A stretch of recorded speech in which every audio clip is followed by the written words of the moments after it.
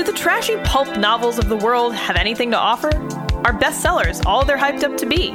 The Terrible Book Club explores whether or not you really can judge a book by its cover or its ridiculous synopsis. If you've ever seen a book and thought, ugh, who's reading this? We probably are.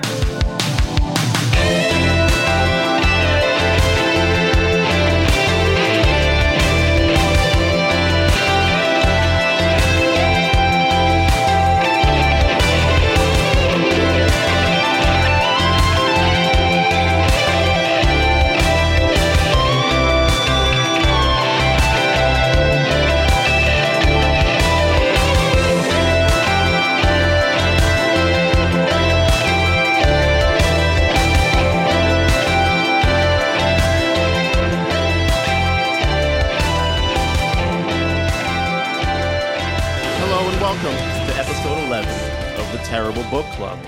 I'm Chris, and this is Paris. Hello. And this time, we read Maradonia and the Seven Bridges by Gloria Tesh. A self-published work, which we've done self-published works before, notably Wild Animus. Yeah. One of our favorites. Though, admittedly, that was accidental. We didn't know that was Vanity published till afterward. True. We try to stay away from Vanity published stuff, but this was just too good to pass up, guys. Honestly, I think we should dive into that realm a little bit more, because if we get gems like this one, Yeah.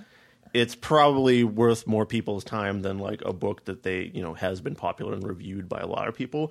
Because the interesting thing about this book is that it's sort of infamously bad, although there's not a lot of material discussing it. There's quite a few pages that go into some detail about a lot of the stuff surrounding the book, right? But they don't necessarily get into the content of the book itself. Yeah, so I think that's the difference between the show today and all the other reviews concerning more of the author of the book and her and her family's marketing techniques. We're going to try really hard to just focus on the book and its content and its awfulness and not slander the author or her family. Well, but we have to get into we have to talk about some it, of the surrounding circumstance. Yeah, although yeah. I wouldn't call anything we're doing slander, because I I don't believe think so. slander has to be false for it to be slanderous. Yes, and also it has to, you have to sort of pursue it aggressively, I think. Yeah, we're just two people in a room talking about books that we've read. No, I know. I just wanted to make a point that obviously we need to talk about the heinous bullshit that's surrounding this, but it's going to be brief in comparison to the actual book. Yeah. Well, we hope so. Yeah. We never know how these episodes go out. We come in with a plan. We come out with something else entirely a lot of the time. That's very true. Anyway, so first off, we should establish that this book was written when the author was young. Very young. About 13? She may have started work on it earlier. Yeah, so basically it was written from the time she was 10 until she was 13, I think is something kind of... like that. Yeah.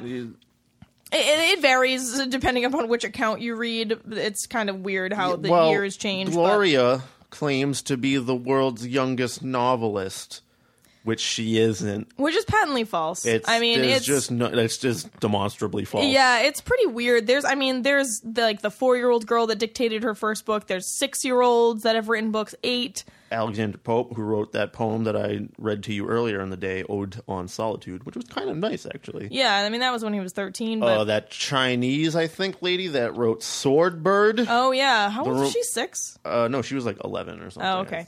But still, there are plenty of children the world over that have written and been published by proper publishing houses. A company that took their manuscript after they sent it to them or what have you. Yeah, exactly.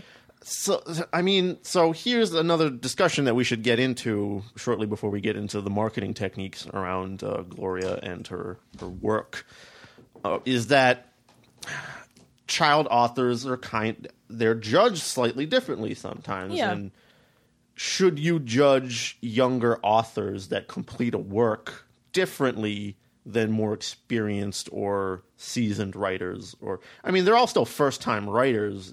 Even if you're older, you're still a first-time writer, but maybe you have more education behind you or just plain worldliness and experience. I think that the main thing to keep in mind here is sort of the context in which the work is put into the world. So, if you're a 5-year-old and you get a book published and it's just kind of like, hey, you know, my kid did this thing and this publishing house happened to pick it up. Great. Fine. But then if you are, you know, say a 10-year-old and you're writing this book and your parents vanity publish it and then proceed to sort of curate this fantasy world of celebrity around the child and basically tell them that they're the best thing in the world and that they have all these fans, but really they're not. That's a different thing. You know, if it's displayed as like, hey, my kid did this thing. Okay, cool, whatever, move on, fine. Yeah, this is presented as like the next step in fantasy literature. This she child thinks she's prodigy the next Tolkien or something. Has written something that is so different and unique and amazing that there's like a video on Gloria has a YouTube channel that she posts some things to. Yeah. And one of them posted a while ago, like years and years ago, was of like this fake. Looks fake. It definitely. I mean, who knows? Yeah, it's a fake thing. I mean, it's like a talk show where they're like, or a news show, some kind of mix between the two, where they're covering her books or flying off of store shelves, and people are rushing in to get autographs, and they get her name signed on their forehead. Yeah, I mean, I think something. that I'm not sure if it was intended to be satirical initially. I don't think so, because the rest of the marketing around this book is the same thing, where she is like supposed to be such a genius prodigy, and this work is supposed to be so good that people literally like. There's like a book shop owner person in this video that's like, we can't keep them off the shelves. And then another person that's explaining like, oh, you know, when publishers, they only print a limited run of stuff, so they're, you know, you only have a limited amount of books to grab before they're all out.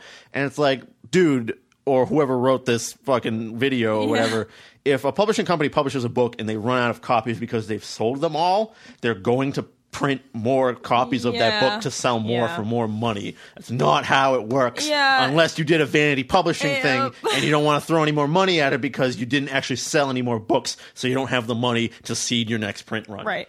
So, yeah, I mean, whether or not the video was intended to be mildly funny or was supposed to be made to trick people into thinking the book was popular, we're not sure. But all the marketing around this book is in that vein. Yeah, I mean, for example, there's actually a photo. There's a photo where one of her parents, I'm assuming her dad, not really sure, staged, Gloria. He and Gloria went to a bookstore. They removed the number 1, 2, and 3 best-selling books off the shelf, put her books in their place, and then took a picture of it and claimed that her books were actually the number 1, 2, and 3 best-selling books at the time. I don't think you can take the top 3 spots. At the same time, you all just get lumped into the one spot that you're in. Not to mention, no, I think you can. I think George R. R. Martin's Song of Ice and Fire because he had multiple books. She put up the one book. No, it was different books. Oh, really? Okay. But anyway, it was like in a Borders or something. You know, I mean, I don't really know how you can go and do something like that and still believe the fantasy. Like, you're obviously physically removing books. We don't know how much she believes the fantasy here. Yeah, we're not in touch with Gloria, although she does have a Twitter, and we now have a Twitter. Yeah. So maybe. Oh, I followed her on Twitter. Yeah, you know. I don't think she'll ever hear this. Let's not touch the poop, maybe. But okay, so here's the thing. So for me, I feel kind of bad for this girl, even though she's fabulously wealthy and can do whatever she wants. I feel bad for her because I think that her parents have sort of molded her brain into this horrifying thing that can't think for itself and that doesn't understand reality. It's just sad. Well, the question that I wanted to pose to you here is, like, when you're encouraging creative children or children that are pursuing creative endeavors, you have to sort of ride this fine line, because I think you should always praise creative effort or effort in general. When I don't have any kids. I'm not going to have any kids. No, but you teach kids. So. Yeah. But what do I know about like raising a child? But at the same time, you have to praise the effort. Yeah. At the very least, if they sit down and write something out, praise the effort in their work ethic. But then you kind of have to come around to also being truthful and teaching them how to accept self-criticism and but any criticism, not just self-criticism, but to be able to self-criticize, sort of find out what you're weak at and not just break down about it or ignore it and decide like, no, these people just hate me or whatever. Yeah, I mean, able to take figure out what criticism is valid, how it could help you, and improve upon that. Like, for me, side example, that one of my bands, Graveborn, it gets posted around the internet sometimes, and it's been met with some criticism. The most one that I see a lot is that it tends to sound a little sloppy at some points because, a lot of metal bands, they edit some stuff to death in the studio. I did some of that. I didn't do a lot of it, and I'm kind of a sloppy guitar player in general, I feel like. So they're valid criticisms, and there were actually other people defending me in YouTube comments and saying, well, I don't know where you're standing as sloppy. It's like, yeah, but I can understand why some people would think that, especially if they're used to listening to tech metal, which is, hyper edited to death. Some of it. And, but more precise than probably how I'm playing. And it probably has something, it had something to do with the tempos that I decided to record at. But I've become conscious of that this time. And I'm making an effort to work more with metronomes before I go into the studio for our next album. Yeah, and that's a totally reasonable approach to criticism. You didn't immediately freak out, block those people, disable comments on the YouTube video. They're welcome to. Yeah, which is what this person, which is what Gloria Tesh's family, I guess, has done. They try to silence any dissent. They've actually sent, what is it, DMCA notice. DMCA, thank you. I can never remember the acronym, I'm sorry. They've sent DMCA notices to almost everyone who has criticized the book in a public forum, citing that they were using copyrighted material, but, you can totally talk about copyrighted shit if you're criticizing it. I think they just want to be legal bullies and just throw their lawyery weight around. Yeah, because they're fabulously wealthy. Of course they can, and I doubt that we'll get hit with any sort of takedown notice or something because we're not using any of her material. We're not. We might read some passages aloud. Yeah, but we know it's hers. I mean, we're not citing. We're not profiting off of this endeavor. No. We're not trying to provide false info about her. No, of course not. And I mean, I think the thing to note is that, like I was saying, I kind of feel bad because I think that she just doesn't have a grasp on reality due to the way that she was raised. If she could learn how to self-criticize and improve herself, maybe she could be somewhere because she does have some kind of a work ethic. Yeah. To produce 7 books. Oh, and to put this into perspective, sorry. So when the first book came out, she was about 13. She's now 21. I believe. Yeah. So she's an adult now. But but she's still presenting this material as though it's God's gift to literature, coming, or whatever. So that's kind of why we took this on. When I first learned, she wrote it when she was 13. I was like, I don't know. I don't know. I felt the same way. But then because a child wrote it. But then I found out that she's still promoting it like this, and that there are other young authors that I looked at snippets from that were far above the material in this thing. I mean, and she's also a Gloria Tesh, the author of this book. She also dabbles in modeling and music and filming. Which they actually just wrapped up. Supposedly, they just wrapped up the first movie for this book that we read. I kind of really want to see there are trailers online. Please go watch them. Yeah, because they are horrifying. Please go watch them. I mean, I guess if it's something really low budget, fine, but it's just bad. It's not even low budget. Clerks was low budget, and that was great.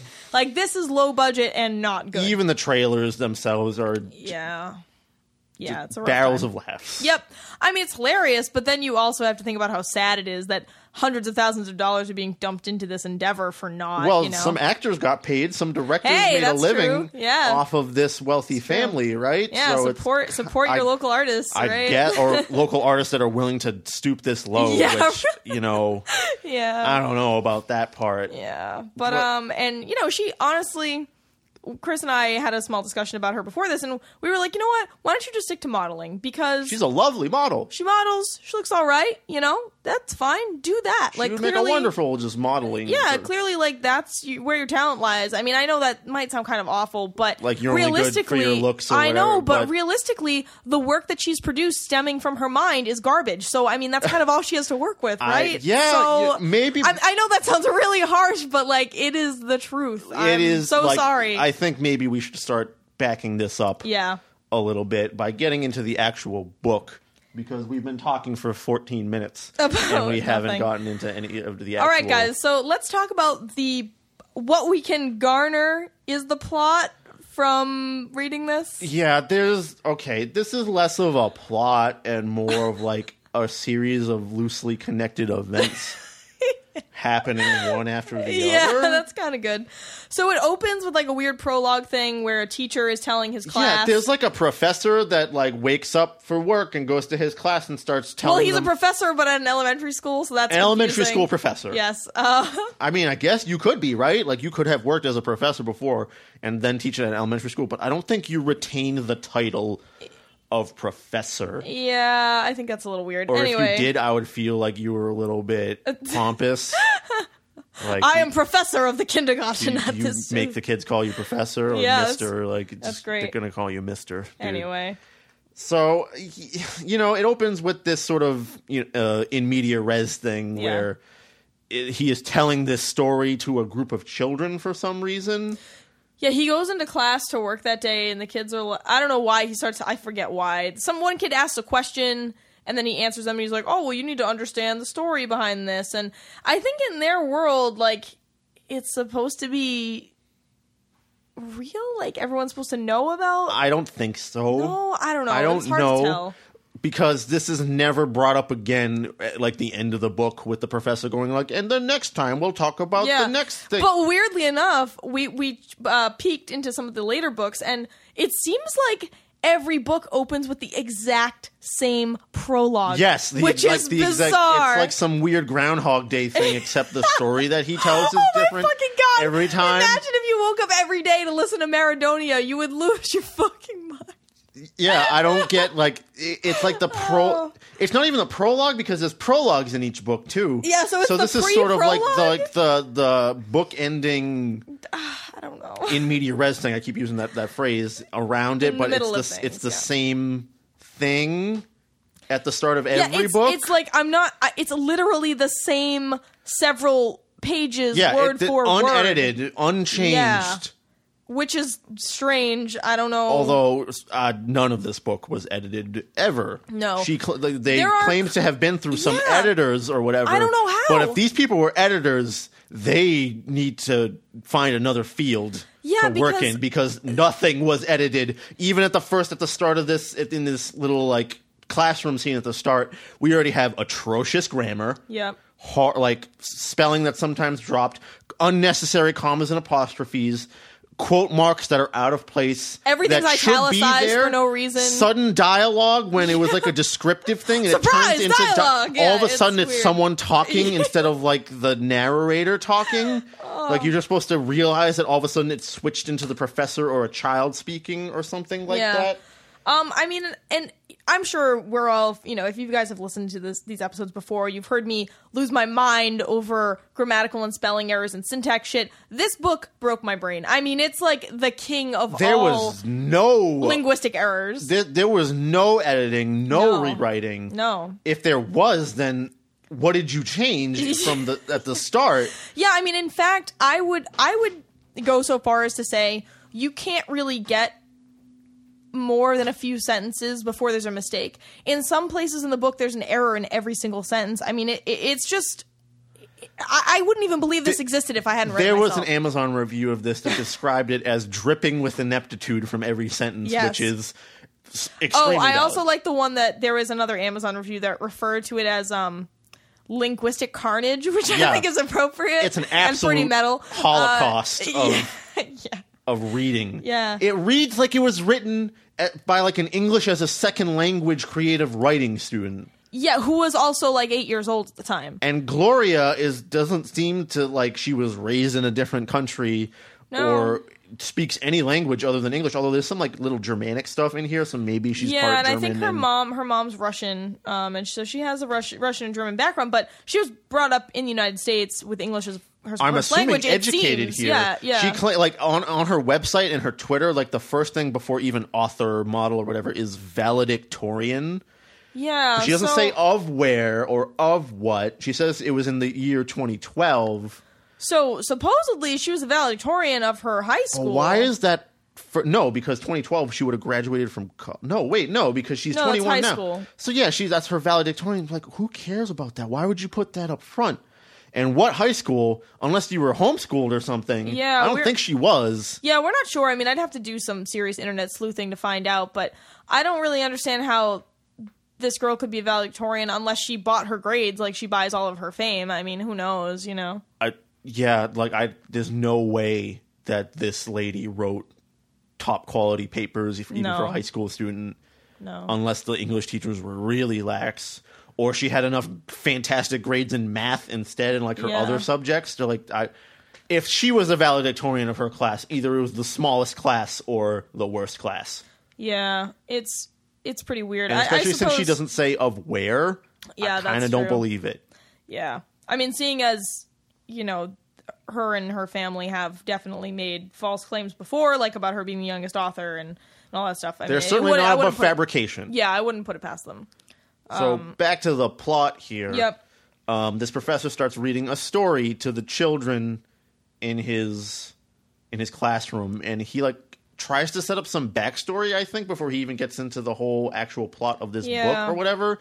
And he starts talking about like light kings and some monsters and a thing, but it has barely any relevance to the rest of the story. No, it does. He tells the story of the downfall of Apollyon.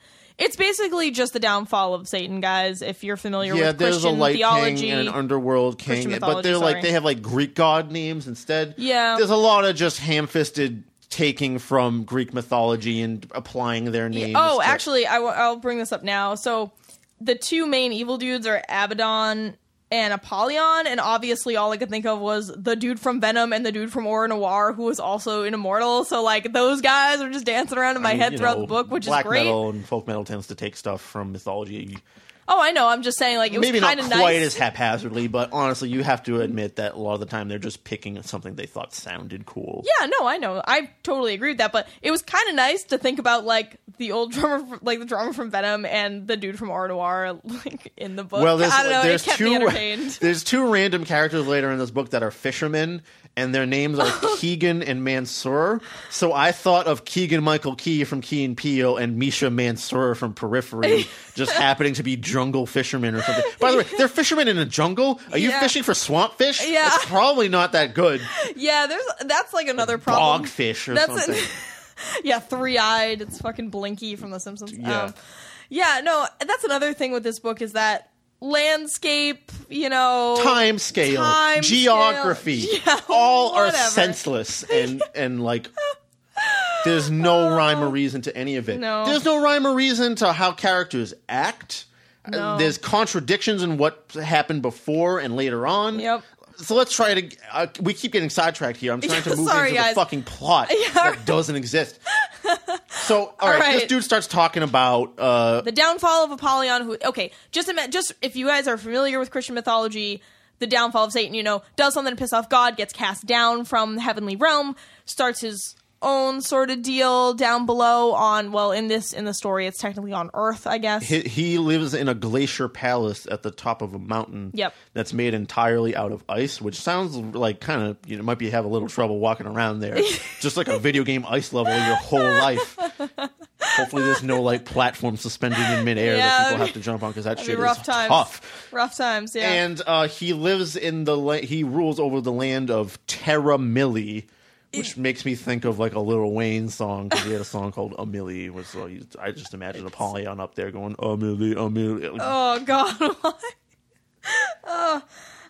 Yeah. So anyway, so he's telling the kids this, and then they get into. I can't tell if he's still telling the story or if it goes to present time. At some point, he starts like. But anyway, I want to give you an example. Here's a thing that Actually, no. This is later on when the two main characters jump in. So let's keep going into the main story. Yeah. So anyway, so eventually he's like, hey, you know, when the two kids show up... we're not even there yet. That's the thing. Like, they... Oh, wait, no, because they've sent spies over to the real world or something. What? Like, they have, like, there's a lot of bird spying. Yeah, there's a lot of bird spies. So he has ravens, which are the evil birds because they're black. And of course. And he sends them out, and, like, there's a prophecy of some kind. Oh, yeah. That everyone is aware of about, like, two children or something coming from somewhere else. Coming from another land to fuck his shit up, basically. All right, so, like, he's basically freaking out about children at all. Yeah. So, like, what... I don't... did he send the bird spies over and like he could somehow tell before they came over? This is why I think we're getting this a little bit confused because the timeline in this is so crazy. But here's a little passage that he says to his I think his bird spies and his son Abaddon. King Apollyon is like, fact is, 2 children have arrived. Well, we certainly have to consider these human intruders a tremendous threat to our empire. Whoever they might be, they must be eliminated. We must kill these human intruders immediately before they harm us. So, like, just any 2 human children? He didn't seem like there wasn't anything special yet. They didn't seem to know specifically who they were, but they're not killing any children in the land over there, or no, because the prophecy was about kids coming from a different dimension or whatever. This is why I think they must have come over already by now or something. Yeah. But anyway, so there's this prophecy saying, like, these 2 kids are gonna come from another dimension and basically, take down Apollyon, who is essentially Satan. So the kids show up. This is even before, because this is in the middle of the classroom thing that he's talking about King Apollyon giving so the speech. timeline doesn't make any goddamn sense. It's so fine. How does he know about these 2 children? Like, does this later on? I think that piece of the story is actually from later on in the timeline, but for some reason it's in the forward. Fuck it. It doesn't make sense. I'm not going to try to explain There's a lot of stuff in here that's kind of hilarious. Like, when, okay, so there's 2 hoodmen that are brought up in this thing, and hoodmen is not they're like assassin guards. Yeah, they're not like street toughs from like inner Baltimore or whatever, which is what I would have thought they were.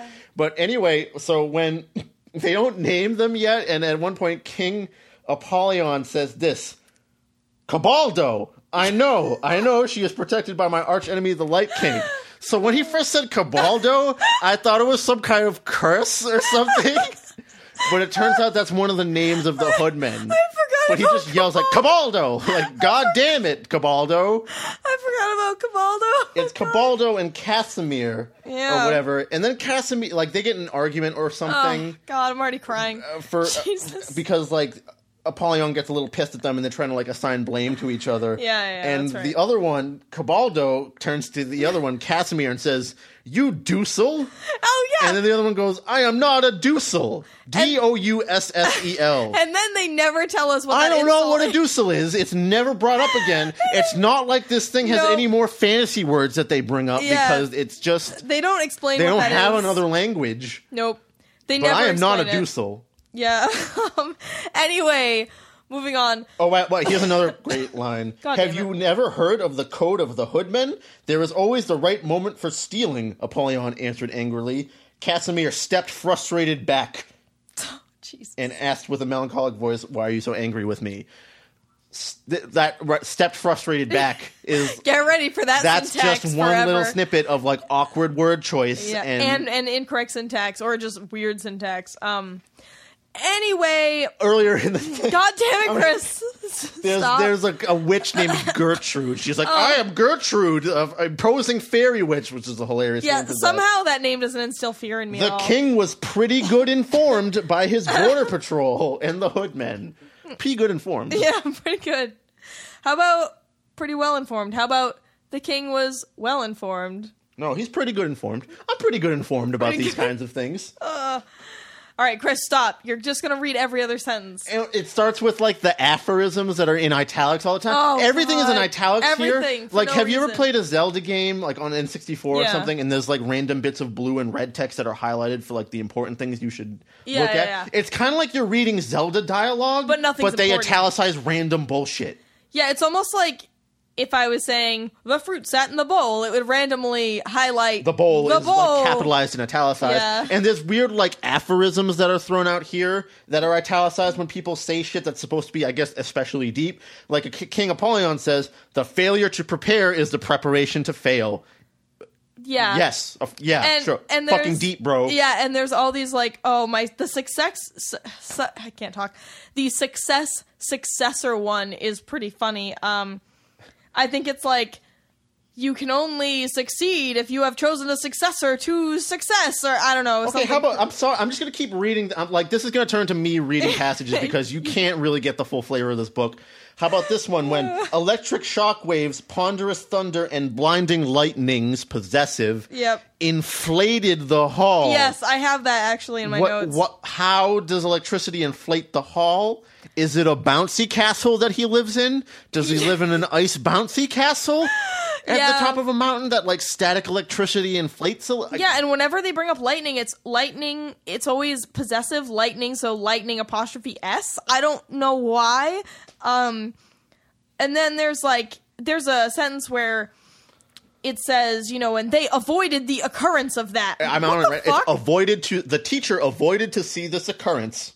Avoided to see this occur. That's not how you would say that. That's not words. You see what I mean about English as a second language thing here? It has the flavor of someone who doesn't quite understand grammar or whatever, which even for a 10 to 13-year-old, you should be able to talk and write correctly, or at least go back and read it and be like, oh, what happened there? Because I've written stuff before when I read it back, I was like, what the hell was I trying to say here? I repeated a word twice or something. Okay, I have some other great examples. So, there's a part where they're talking about the evil empire. By the way, the evil people are the evil empire. And they're evil because they're just evil, and why? Because we want to be evil, and they have competitions to be the most evil. Yeah, it's really dumb. So the evil empire, they're having a meeting, and King Apollyon is granting someone like the seat of honor next to him. But in the book, the author constantly refers to seating someone next to his chairmanship. Chairmanship is a position. She's referring to it as though it's the actual chair. You and I got into an argument about this because I hadn't read to that part yet. Oh, yeah. And I was like, oh, no, it means like, you're seated at the right hand of the person in this position, like you're his go-to person. But then I read it, and no, they're talking about the actual to the right of his chair. But she keeps saying chairmanship, and that doesn't make any sense. Oh, one of my favorites is frenzy silence. There was a frenzy silence. Yeah, there was a frenzy silence. What the fuck does that mean? I don't know. How can you have a frenzied silence? Alarna marched fast forward and pushed Maya rude aside. What? Okay, so let's get into the plot. It goes to like the real world, I guess we can say. And we're introduced to Maya and Joey Swanson, the two main characters in this book, who are the flattest, most self-insert, uncharacterized anythings in any book I've ever read. Yeah. Maya is slightly older than Joey, I believe, and she's supposedly described as someone that's like, I don't think she's described as anything. Yeah, it's Joey is supposedly like kind of headstrong and brash and like a little bit egotistical or whatever.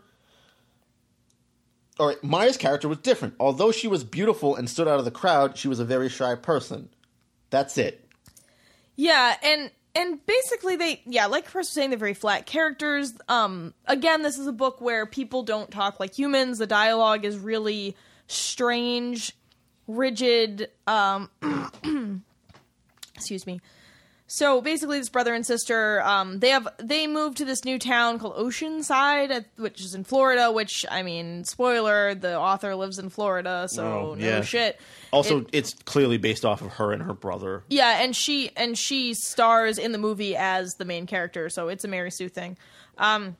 Anyway, they go to school. They have kind of a rough time. Somehow, time flashes forward 9 months or something, and it's the end of school, even though it was just September. And they go to this beach, they go into this cave, they touch a statue, they touch a mermaid statue, it causes a rift in the time-space continuum. That's later on. Let's first talk about, they're in school. They're going to, there's a couple of chapters where they're in school. Like, Maya gets into a fight with Alanna, who pushed her rude aside earlier. Rude aside, yeah. And, she just starts wailing on this chick because, I don't know, she, put herself in front of her locker or something. Yeah, so there's an illustration of it at the start of the chapter. Let's take a moment to describe the fact that illustrations. There's drawings at the top of every chapter done by Gloria's mother, I'm assuming, because her mother's an artist and has her own website. Yeah, and she kind of has her own problems with... There's some art in this, at the top of these chapters. There's one of a tree looking at it as if you're looking up at a tree from below. That looks okay. Yeah, if you were 12, it would be fine. There's a picture at the start of the chapter where there's a fight in the school where I'm assuming it's Maya and Alana having this fight in front of the Yeah. lockers. It looks like, I'm showing it to you right now, it Yeah. looks like Maya is throwing a straight jab, while Alana the bully is throwing a left hook directly into a locker that's 3 feet Yeah, in front it of where doesn't- Maya is. Yeah, the art is terrible. But they get into a fight. Yeah, And Maya beats the shit out of this girl, like to the face where her face, to the point where her face is bloody. I don't know why this scene is included in the book. I don't know. Because it's not like Maya later on Yeah, is like a warrior. Or or anything. like finds her inner rage in order to like be a better warrior, Yeah, or I don't know. I don't know why this scene is here at all. If anything, it just shows that she's a shitty person because she beats this girl pretty badly, and then there are no consequences for it. By the way, Yeah, it's never brought up again for any reason whatsoever. Joey's not so great either, because the next chapter is them going to a party at a friend. Like no, they're going to a party at a hotel. So Yeah, apparently, it's a friend's birthday apparently party. teenagers can rent out hotels and have the concierge like walk people up to their fancy. When they suite. approached the hotel entrance, the doorman asked, "Are you invited to the Jones party?" Maya was unsure and was about to say no when Joey quickly answered, "Of course, we are the guests of honor." Joey smirked at the thought. And the doorman just lets them in to this hotel party for a teenager's birthday. Yeah, what the fuck? Doesn't make any sense. Here's an example of amazing dialogue, because Derek Jones, one of Joey's skateboard buddies, by the way, Joey likes to flip his skateboard around until he's Yeah. sick and do kickflips. Yeah. Hey, dude, what's up? Derek was dressed in blah, blah, blah. Looking at Maya, Derek said, "And this is your sister, Maya. I saw the fight. It was beast. Man, she has it." "She has what?" Joey asked. "Killer instinct, bro," which is capitalized. Okay. "Killer instinct, huh?" "Yup, that's my sister," Joey boasted. Derek pulled out his cell phone and looked at it. "Hey, let me show you that trick I was working on. Dude, you got it down." All right, so they start talking about their skateboard trick, and they run off. Then Maya goes to a pool that's outside, and Joey runs up behind her and shoves her into the pool And as she a joke. whacks her head on the edge of the pool and is bleeding and is drowning and losing consciousness in the pool. Does her brother try to save her after he just did this? No. In fact, he says, "Ha ha ha ha ha, ah, look at my sister. She beats up 2 chicks and now can't even help herself." What the fuck, dude? Yeah, and so like By the way, one of the doormen jumped into the water. yeah. He immediately pulled Maya out of the pool and pressed the remaining water out of her lungs. pretty sure you don't iron out That's drowning. a really Yes. weird description of CPR. Yeah. I'm just going to flatten you out a little bit until all the water's gone. Yeah. The chest compressions aren't even a vital part of CPR. Yes, they are. Anyway. I forget if it's like the breathing thing or the chest. It's both of them in conjunction. But anyway, so you didn't explain how the sorry guys, I'm real coffee today. How the doorman found her was because the doves, the magical fucking interdimensional doves. Yeah, the brought him white over doves. there. They fly into the hotel thing and they like fuck with the doorman until he knows to follow them. And he's like, "These doves clearly they're following you for a reason. You must be destined for something great." Yeah. What, dude? What the fuck? Like, Sorry. Yeah, it's really weird. And when Maya's drowning, she hears a voice calling to her like, "Oh, help us, help us." And she's like, "Why the fuck is someone asking me to help them when I'm drowning?" Which was kind of hilarious. yeah, and like, a good help point. me. Anyway, then a couple days later, they go down to this cave, they touch a mermaid statue, they cause a rift in space and time, and end up in Maradonia. Yeah, like I think some hoodmen were following. You should take a drink of water. Yeah, or something. I'm sorry, Jeez. I don't know why I'm coughing so much. That's why you should always have water on hand when we're recording or whatever. It gets real hacky. Take this, I'm sorry. Yeah, it's a little sugary, that drink. this is gross. So, but yeah, you just need to lube up the vocal cords a little bit. I'm going to take over here. And so, yeah, they find a mermaid statue in a cave and they move it. I think they physically move it. Yeah, Joey picks it up because he's like, "Oh, sweet treasure, I'm gonna take this." Like, if it's a fucking Yeah. statue, dude, like, you're 14? How can you pick up a rock statue? I don't know. It's as big as them, I'm pretty sure. Shouldn't be able no, to, it wasn't that big. yeah, I don't know. Still, it was probably pretty heavy. Anyway. And they come out of the cave on the other end after the hoodmen were, like, following them around. By the way, this is the last you see of the fucking hoodmen. Yeah. They just disappear after this. Maybe they got left behind in the fucking real world, even Yeah. though they could cross over at the start. So what's the problem? Yeah, I don't know. Anyway.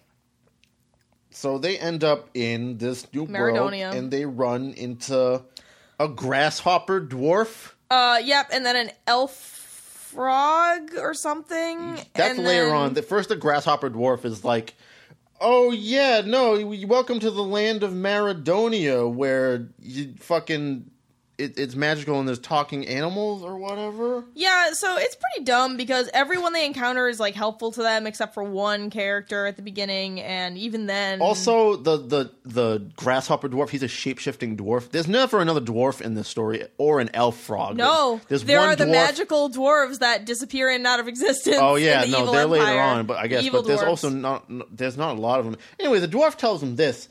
Well, it never gets dark in our land. It gets only dim during the night, and you will also not get really hungry or extremely tired, the dwarf explained. That makes a lot of sense to me, said Joey. Why the fuck did you just accept that shit? Yeah, that doesn't make any sense. Why would you be He's like, just like, oh, yeah, all sure." right, I guess that's fine. I mean, whatever, bro. Whatever you say. Yeah, it's pretty weird, and like, so again, they keep encountering characters that are helping There's them. like an and elf whatever. frog or something named Yeah. Oraculus. Yep. By the way, the grasshopper dwarf was named Hoppy, which is kind of... Yeah, which is kind of funny. And like, here's another thing where like somewhere in the middle, I'm just reading through my Kindle notes here, which are kind of haphazard and Yeah. random. But at some point, he's like looking for a wooden stick, but could only find branches.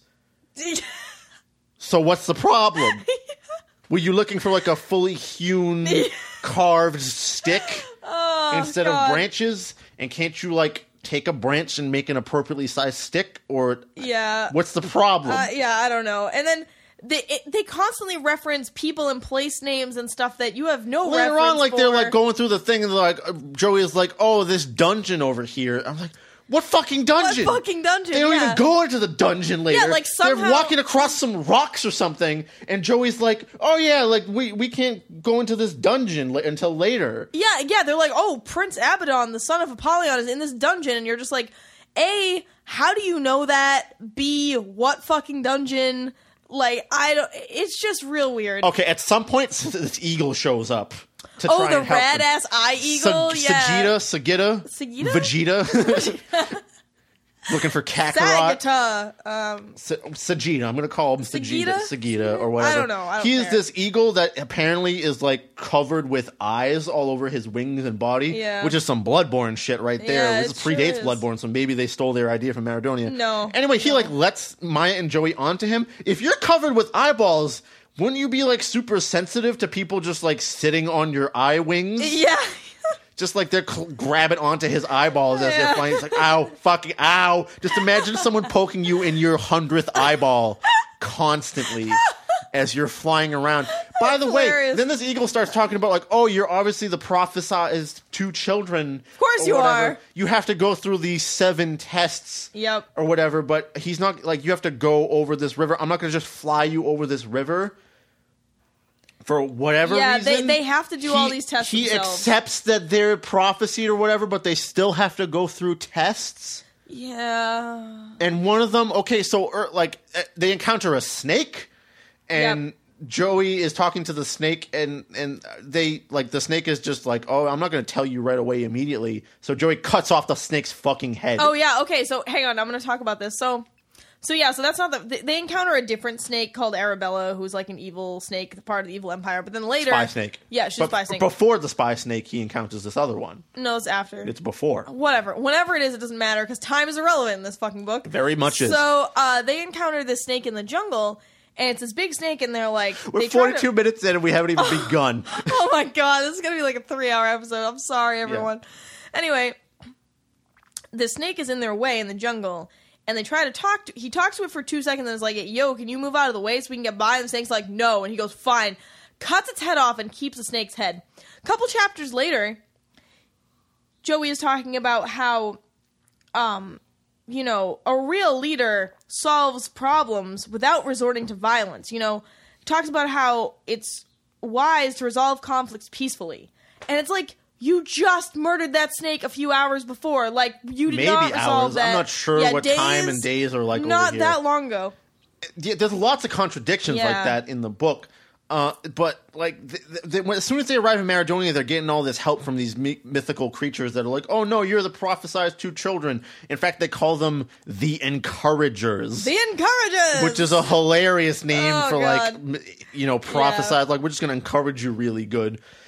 And so they start having to go through tests that the Eagle tells them about. Yeah. It's like, oh yeah, you have to go through the 7 tests.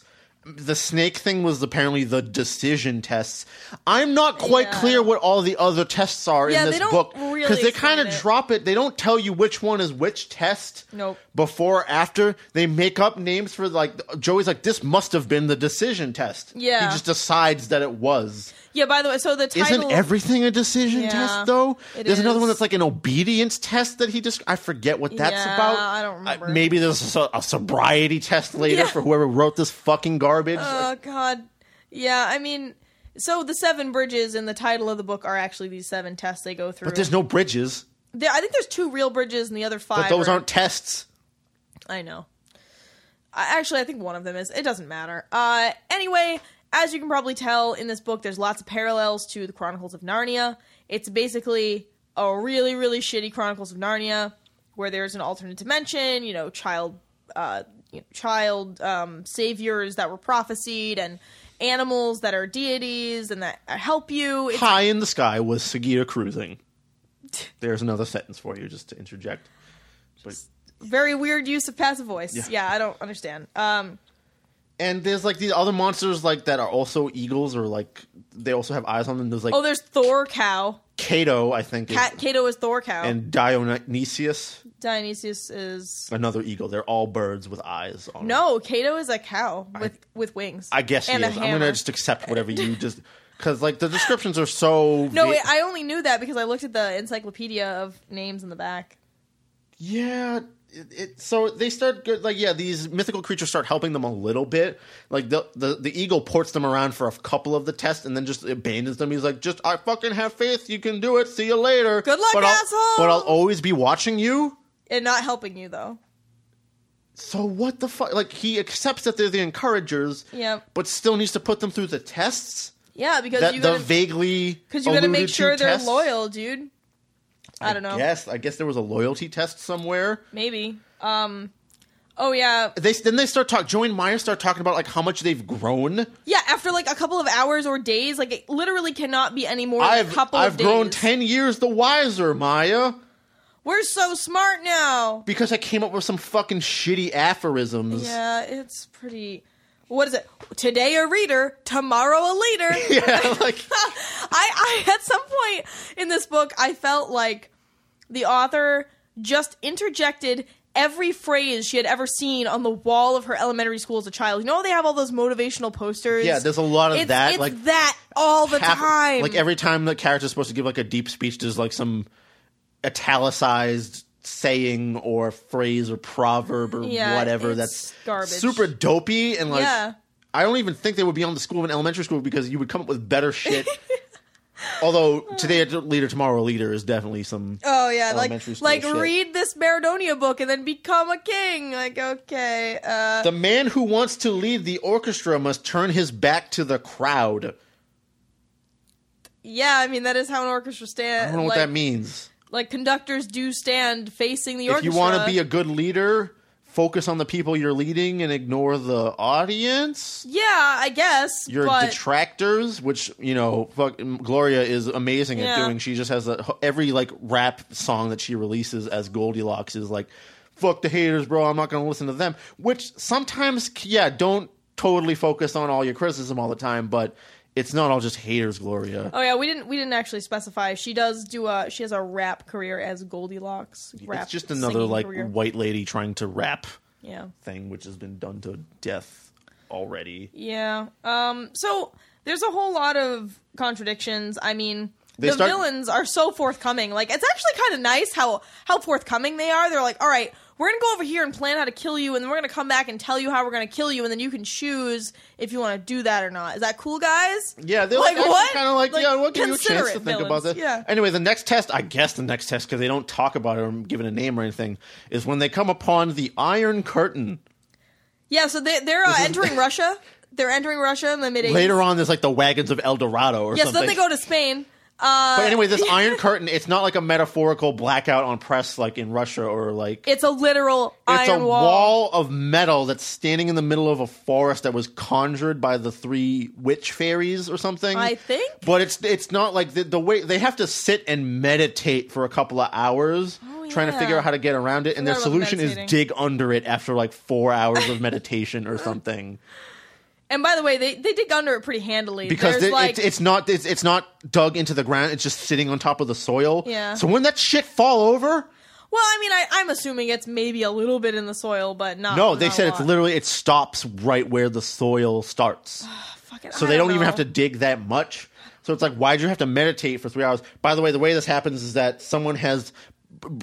Joey is like, oh, my brain had a blitz action. Yeah, and so immediately... Which is italicized and capitalized. Blitz action. So I immediately think of Bobby Blitz from Overkill coming out of the jungle and being like, elimination! Like, it's hilarious. That's what I think of. What is a blitz action? It's Bobby Blitz jumping out of the jungle and he's screaming elimination. And why is this a thing that, like, I had a blitz action? Maybe he knows about Overkill, man. Like, I don't know. Later on, here's another phrase.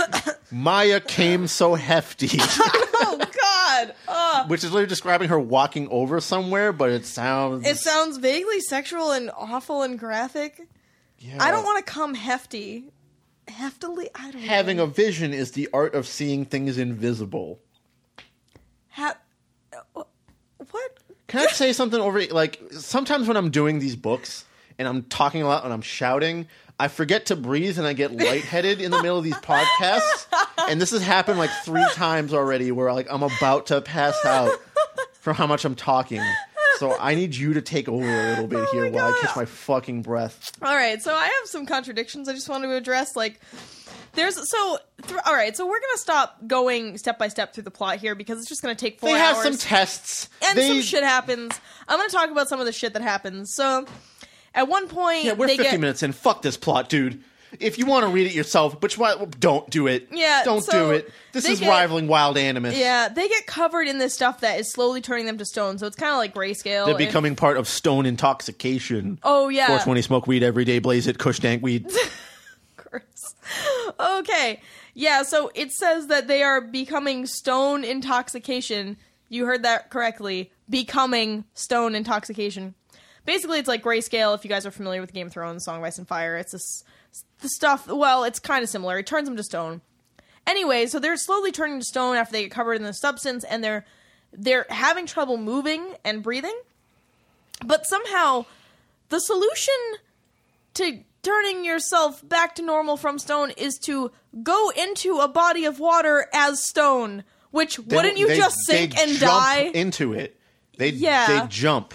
How can you jump if you're being immobilized? Yeah, and so that doesn't make sense. Let's see. How about the part with the grill and the sacrifice? Oh, hang on, no. That's a good one. I'm going to wait for that. I have a lot of stuff to say about that. Yeah, me too. So, they reference, there's also mermaids and unicorns in this land. There's fucking everything. It's fantasy, catch-all. Animals all talk, except for dogs. Dogs don't talk. True. Unicorns don't talk either. No, unicorns talk. Do they? Yeah. Okay. The only thing that doesn't talk is the dog. Why? I don't know. So then the mermaid, when we catch up with the merfolk or whatever, there's underwater fruit gardens. What the fuck? With Queen Aqua Marisha. And there's a magical shell that helps humans breathe underwater, like in every fantasy book about underwater shit. There's a point where they're talking about their army. Of course, these kids are amassing an army to go fight the evil empire. It's a teenage army. Yeah, and they're like, oh, we only have 60 horses 3 pages later with 300 horsemen. You're like, what the fuck? Where did you get those other horses? Yeah, they were like, oh, send our 60 horses back. And then later on, it's like the 300 cavalrymen. Yeah, and you're like, what? Where'd you I thought you sent all of your horses that were 60 of them. And by the way, this is a teenage army that's been hiding in a valley because the evil empire was looking for people for children or something. But then later on, it's like, oh, the population of 1.5 million. I'm not counting the old, the children and shit. So there's children elsewhere that aren't being hunted, even though these teenagers have to hide in the woods. Yeah, because I think they were a particular warrior race or something. Anyway, these warrior teenagers are being led by General Justin, who when General Justin. when the encouragers arrive and like start taking over his army because like they've passed some of the tests or whatever, it literally says Justin ran away crying. Yeah, like he finds out, runs away crying into the woods. Yeah. Because Maya and Joey are going to take over his army that he's been training. Even though that he's known all along that eventually the encouragers are going to come and take over the army that he's training. But he finds he finds out it's 2 kids and gets all sad about it, even though he knew it was going to be 2 kids. It was prophesied that they were children. I know. Also, yeah, this general. No, the other general, Gennarius. Yeah, he's later on. But Justin tries to poison them, and like Joey, like, oh no, you drink it first because he a dove saw Justin do it and told Joey. So it's not even like Joey had any insight or whatever. He's just like, no, you drink it, and so Justin does. By the way, he contacted his like father before by talking to a medium who was immediately murdered because like mediums were supposed to be, and sorcery was supposed to be outlawed or something. Which is insane because everything in this is magical, but somehow sorcery is outlawed. Anyway, Joey takes command of the army, and he does this weird test where he's like, okay, everyone follow me into the meadow over here, and no one's allowed to eat or drink anything, and you can't jump into the water until I say so. So he makes these teenagers starve themselves in front of him. For like days. And then he's like, okay, everyone take a drink of water from the lagoon or whatever, and then some people jump in, and some people just take water like they scoop it up in their hands, and he divides it up into like, okay, the people that just took drinks of water, you're my army, whereas the other people that jumped all the way in and didn't follow my exact orders, you're gonna stay here. Yeah, and it's like, dude, you just made them delirious after 3 days of not eating or drinking. It was more than 3 days. Really? Okay. Yeah, it was a while. And you're gonna get upset when they jump into it. It doesn't make any fucking sense. And this is like his brilliant fucking strategy of like coming up with it's not even an army, it's like a fucking host of children. Yeah, it's not even a host. It's like a unit. Yeah, it's like a couple of legions. Yeah, it's a couple hundred people. Yeah, and then there's this other general who just can't handle information. Like, he finds out that he's supposed to be this big badass general. He finds out that Joey and Maya know Sagita, the big eye-covered eagle, and he's like, oh my god, I can't handle that, and like has to sit down. Because he like takes a nap. He's like, we can't talk anymore. I have to fucking rest. He gets overwhelmed by information. How are you a general? Yeah, I think this leads up into the grill scene. Yeah, it does. So anyway, they're in the middle of this, like they've brought an army across into like another village or something. Yeah. And there's like a grill in the middle where everyone like starts having a feast and grilling up food or whatever. And anyway, they all of a sudden get surrounded by the evil fairies. The evil fairy witches who earlier actually had like tried to trap Maya and Joey with a wall of fire that Joey was just like, nah, it's fake, bro. We just have to jump through. And it was, I guess. Yeah, and they did. Because it's all in your mind, man. But apparently the witches can make real fire. Yeah. Why wouldn't they have made the real fire right there? No, it was real fire, but you see, Maya and Joey had enough faith so that they were able to conquer the evil fire. That's what it is. I thought it was just fake fire. No, it's very Christian in that Maya and Joey succeed because they have faith and they believe that they are good enough to get past the evil things. That's how this whole book works. I thought it was just fake illusory fire. No, they talk about how faith is their only weapon like 1,000,000 times. That's why. Okay. Anyway, these 3 witches show up at the village and they surround the whole thing with like a bunch of skeletons that they conjure up out of magical darkness that they conjure up. Yeah, I don't know. They're like, okay, how about we let your whole army live if Maya and Joey have to sacrifice themselves on the grill for us, and we'll totally leave you alone. By the way, there's a scene later like where they're like, we're going to fucking kill everyone. We don't care. We just they go off to the side, and there's like an aside that only the reader gets, and they're like, yeah, we're obviously just going to kill everyone even after they sacrifice themselves because why would you do that? Why wouldn't you just save that beat for later, I guess? Yeah, I don't know. Anyway, so so this grill like the way the witches threaten them is like they keep saying like, as I said before, and I will say it again, we will smash you once and for all, and then we will burn your bodies with fire and blow your ashes into all 4 directions of the earth.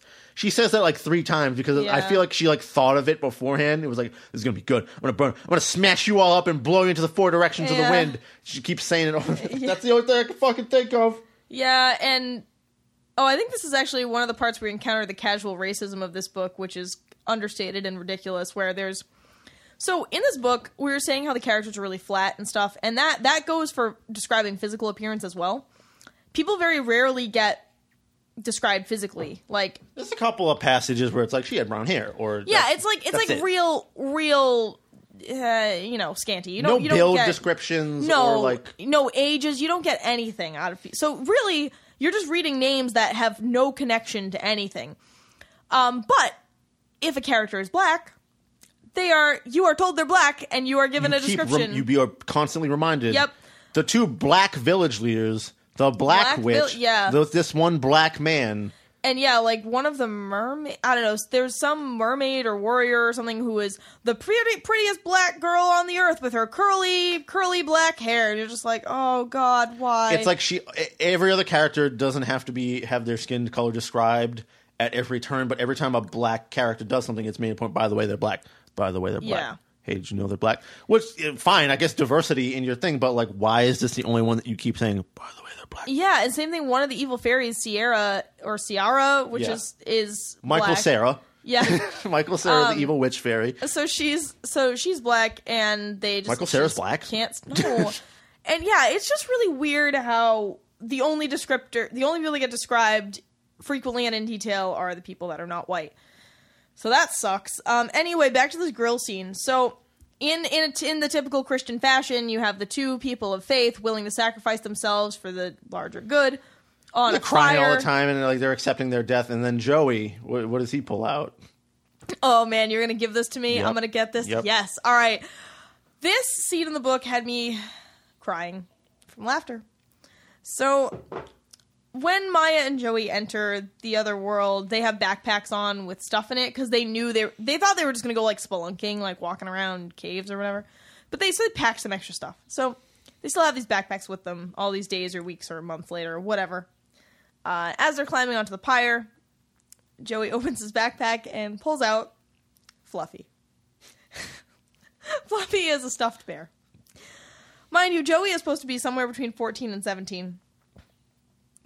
Still carrying around a stuffed bear, which, whatever. I'm not going to begrudge him that. But he stands up on this pyre and, like, holds Fluffy up and goes into this weird eulogy for Fluffy.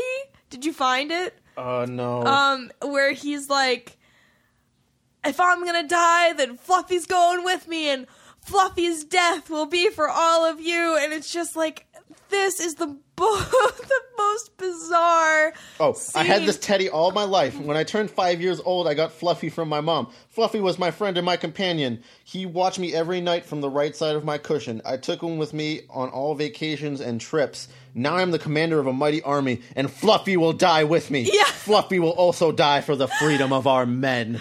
Fluffy will die for the freedom of our men. I cannot imagine a better example of how terrible this book is than that scene. It's just so perfect because not only is there, there's mistakes in there grammatically and syntax wise and stuff like that, but just the concept that a teenage leader would eulogize his stuffed bear when he's about to be burned alive. Like, what the fuck? Anyway, they're about to get burned alive, like the fires are starting or whatever, and they're saved at the last minute when Joey finally accepts that he's going to die and says goodbye to Maya, and then all of a sudden Sagita and Kato and Dionysus appear out of thin air or whatever. By the way, everyone fucking just materializes and disappears in this book, just at will. Just it's like literally like when the scene is done, you just disappear into thin air, and that's how they get out. Like they somehow protect Maya and Joey, and they like cast fire down upon the army so the evil witch fairies have to run away. And that's how Maya and Joey get out of that one. But later on, it talks about how, these mythical creatures only come to you when you have the greatest faith that you're still going to survive, that you're still going to pull through. So why do they show up at the last minute when Joey finally accepts that he's going to fail and die? I don't know. And yeah, Maya's sneakers are burning, and she's like, oh, fuck, I'm really going to die. Like, so they accept their death, and that is when they show up? But no, that's when you have faith the most? Yeah, because they were like, something's gonna save us, or whatever, I don't know. Anyway, so they break off again, and they start going into the bog swamp that I talked before about you. And they meet Keegan and Misha Mansour in the... Yeah, right. And originally those two fishermen are like in the service of the Empire because they're afraid that they're gonna get killed if they try to help people, but... Yep. Maya and Joey, like, the spy doves again, like basically Spy doves. whenever like there's a character that's like trying to hide something from Maya and Joey, the spy dove happens to be around them when they're, you know, telling their evil plan to someone else so that they can fly back and tell Maya and Joey. And same about for the evil ravens. Like, they're also... And fuck you. Ravens are rad as hell, all right? No one notices like, these fucking things after a yeah. while? Yeah, I hate They're not hiding that well. Anyway, there's a character during this scene, like someone in the army, I forget why he gets called up or something, but his name is Petronio. And to me, I started laughing because this sounds like a character name in a Shakespearean-style play by T-Pain. I don't know why you thought of T-Pain. I mean, that's because he has funny. songs about Patron all the time, the liquor. Oh, okay. So it sounds like some like liquored up T-Pain character. It's like fucking, I'm in love with the Capulet. That's pretty funny. If you're looking for me, I'm at the bar. Oh, jeez. Oh, wow. So that's a fucking hilarious name. They get stuck in this forest. I don't even know if they're doing the tests anymore, the I seven don't know. bridges. I think it's over. I think by this point, people have accepted that they are the encouragers. Oh, wait. No, this brings me to another point. How is information communicated so fucking quickly in this realm? There's no internet. Sorcery is outlawed. So presumably... It's literally just people running like messengers. Yeah, or letters, right? But so, the like, speed at which information, Yeah, everyone it in the doesn't make any world sense. in Maradonia knows about Maya and Joey now. And it's only been like a couple weeks or something, and they all know about them and totally accept that they are their saviors. There's and they a worship scene them. later on where it's like, oh, What? people heard the story of Maya and Joey, and they're running out in the streets screaming Yeah. like, the encouragers are here. And the boys were screaming out Maya, Yeah. and the girls were screaming Joey out in the street. So it's like a fucking like cities full of people just going, Maya, Joy. Yeah. What the fuck? Yeah, it's it's really weird.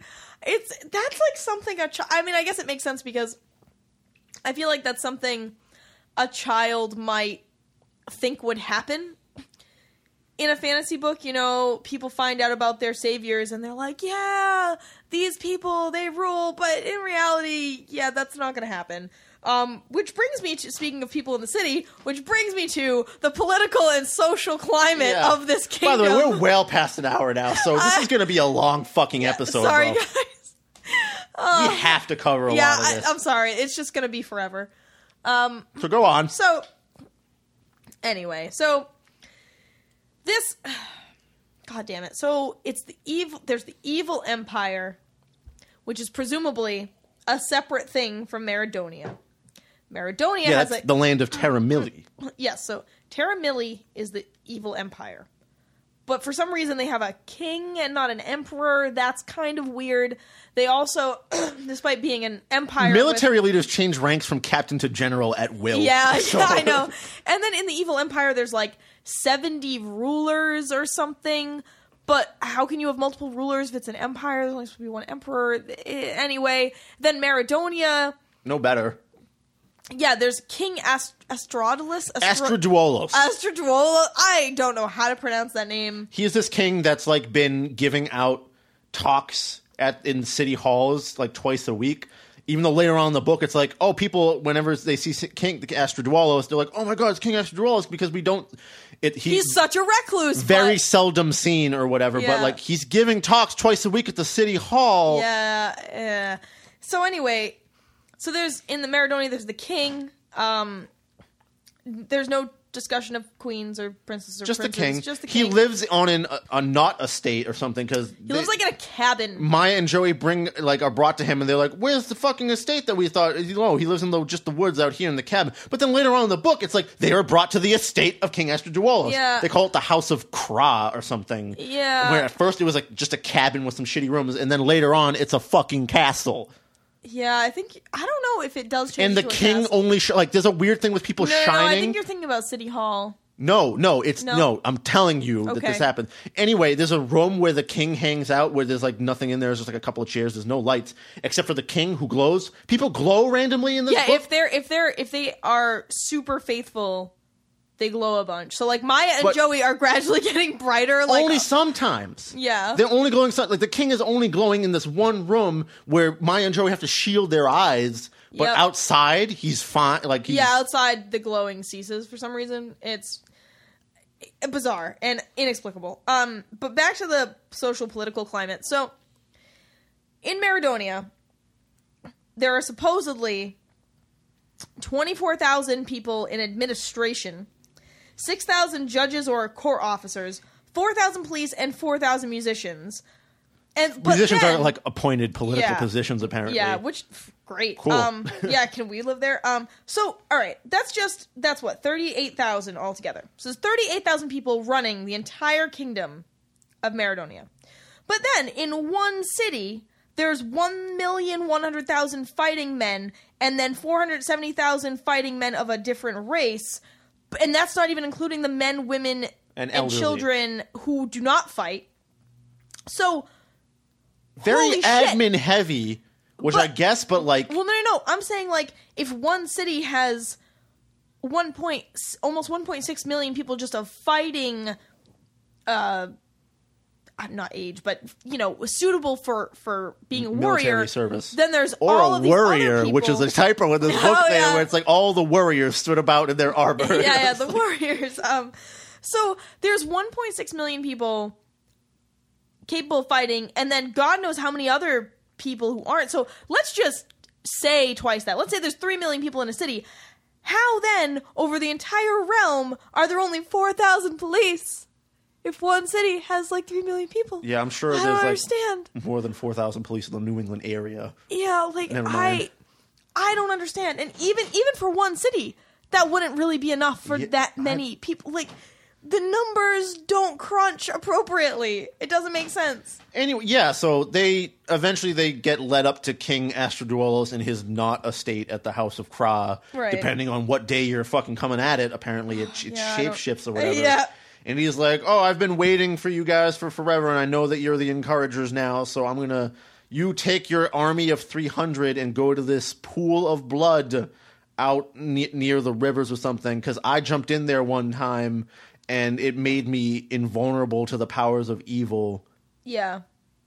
Because turns out the reason why is because when Apollyon was first rebelling against the King of Light, whose name is Ruach or something, which is only mentioned like a couple. So of when Satan was rebelling against God and God cast him God down. got real petty because Yeah, Satan he's built super like petty. a castle at the top of a mountain, and he threw the mountain into a lake.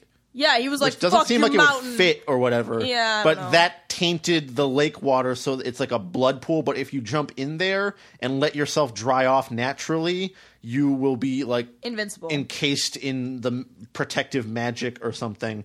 By the way, Apollyon doesn't know this. Even though it was happened his- to him. Yeah, even though... Okay, so Apollyon was rebelling against Ruach, the god of the King of Light. King of Light gets all mad about his estate, rips this mountain off, throws it into a lake. Then Apollyon proceeds to forget this ever happened and doesn't know that there's this pool of invincible blood somehow. And King Astradulos sends Maya Joey and their army off to theirs to get, because it's a secret. How is it a secret? How is it a secret? Why is it a secret? Why wouldn't you put your normal army in there to begin with to fight the powers that be? Why do you need Maya and Joey to Yeah. lead people? Why only 300 people? None of this plan makes any fucking goddamn sense. No, it doesn't. It's really bad. Why? I don't know. Why any of this? I know. I just still can't get over the whole... Oh, I didn't know anything about this pool of blood, even though it was my castle. Yeah, because because what happens is like the witch army surrounds the 300 people again. They try to burn them to death with like a cushion of burning snowflakes. cushion of Apollyon burning describes it snow. as like our famous heat cushion of. Famous glowing heat cushion of burning snow. That is the exact quotation. It sounds like a Guy Fieri dish to me. yeah, and also burning snow. I mean, whatever, cool magic, whatever, right? Like, Snow can't burn. No, you're just raining fireballs down on people. Don't call it burning I snow. don't fucking know. God. And so everyone is invincible, and that army runs away from the people, the 300 people, that, except for like 10 warriors that showed up late and were like, nah, we're fucking fine. We don't need that Yeah, shit. there were like 10 warriors that were like, nah, we cool. We don't need to be in the invincible blood. And then, of course, they're the first 10 people to die. They decide to bury them in a D10, essentially. Yeah, like a 10-cornered coffin. A decahedron. So each warrior has their own corner in the casket, which is respectful. How about you get, I don't know, man, that, like shoving them in a corner of a D10 casket seems a little... I thought it was hilarious. I don't know. Let's talk about some other things. So, teamwork is evil. Teamwork is evil. Yeah, only by the evil way. people do teamwork. Yeah, what? Even though that's what the army of good is doing? Yep. Also, power and fame are evil. Oh, yeah. Then okay, so the way this is described is like, oh, we're going to like just, since we can't use our supernatural powers because the King of Light's going to come down and fuck with us if we do, which is, why is that the line? Wait, what? Apollyon late in the book, he's like, oh, we can't use our supernatural powers anymore because that will compel the mythical creatures and the King of Light to come down and aid them. So we can't use that anymore. He gets mad at one of his leaders for going like, why don't we just burn them all with fire like all the people that haven't touched the pool of blood? And Apollon's like, you fucking idiot, that'll make the King of Light come down. Oh, what? Okay. Right? Because why wouldn't he just do that anyway? Yeah. By the way, King Astradulos, when he jumped in the pool, he left like a leaf touched him. Yeah, and so like so his shoulder wasn't covered by the pool. So he has an Achilles heel on his shoulder. A shoulder, but he's like, oh, it's a supernatural law that you can't jump in there again to get protected over the rest of your body. How does he fucking know that? Why is that a law? Yeah, I know. Also, Apollyon figures this out later Yep. magically when he remembers. No, he went to his book chamber, also known as his goddamn library. She just constantly refers to it as a book chamber. It's a fucking library. We all know what that word is. Just say I'm it's looking a at the library. waveforms on this recording, and the clipping is going to be real. I'm sorry. The book rage is too strong. Yeah, like at this point, it's just a mess. Because, like, he just magically remembers, like, oh, but yeah, that's right. That one time my fucking castle got thrown into a lake by the King of Light, which is why I'm mad at him to begin with a little bit, but I forgot about that. Yep. And so he's like, oh, but we can't use our supernatural forces, so what I was saying is that he has to go, like, we have to use our, like, we have to tempt them with the triple P. Get ready for triple penetration, whoa. guys. He's gonna mouth, ass, and puss fuck you simultaneously. This fucking book, you guys. We're gonna give him the triple P. I don't even remember what we're doing. I don't remember. Oh, God. By the way, the climax of this book was when they invincibly resisted the army, and then the army ran away. That was like the big moment of triumph. And I didn't realize that. And the book kind of suddenly ends, and you're like, no, there's what? like 11 more chapters of like wind down or something where like people are being told about this, and then that's what I mean. Yeah, and then the everyone's book ends. fucking partying and rejoicing like they just won the war when like you didn't even do anything, you just didn't get killed. Yep. Because you jumped in this pool that you didn't have to have Maya and Joey lead you to. You could have had the king fucking lead you to that, but he's apparently keeping it secret for some fucking reason. Yeah, I don't know. Back to my earlier point about how they're talking about how power and fame are the root of evil. I mean, also love of money. But the king is super powerful and famous, and so are the encouragers. So I'm a little confused about how two of the three things that are the root of all evil are also present in the supposedly good guys in the book. I mean, I don't know. Does it only really complete the trifecta of evil when the love of money is added? Who knows? You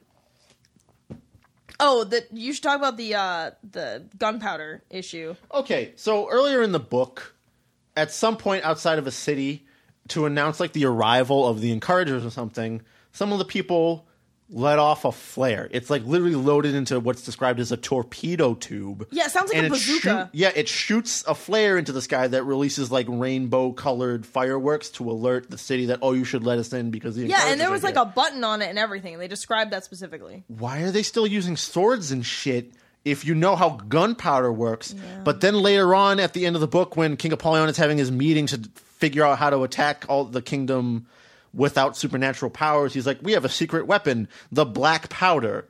Yeah. Which is gunpowder, I'm assuming. Yep. But if these people could make flares, they would know about it too. Yeah, you would think. So it's not a secret weapon, even though they aren't using it.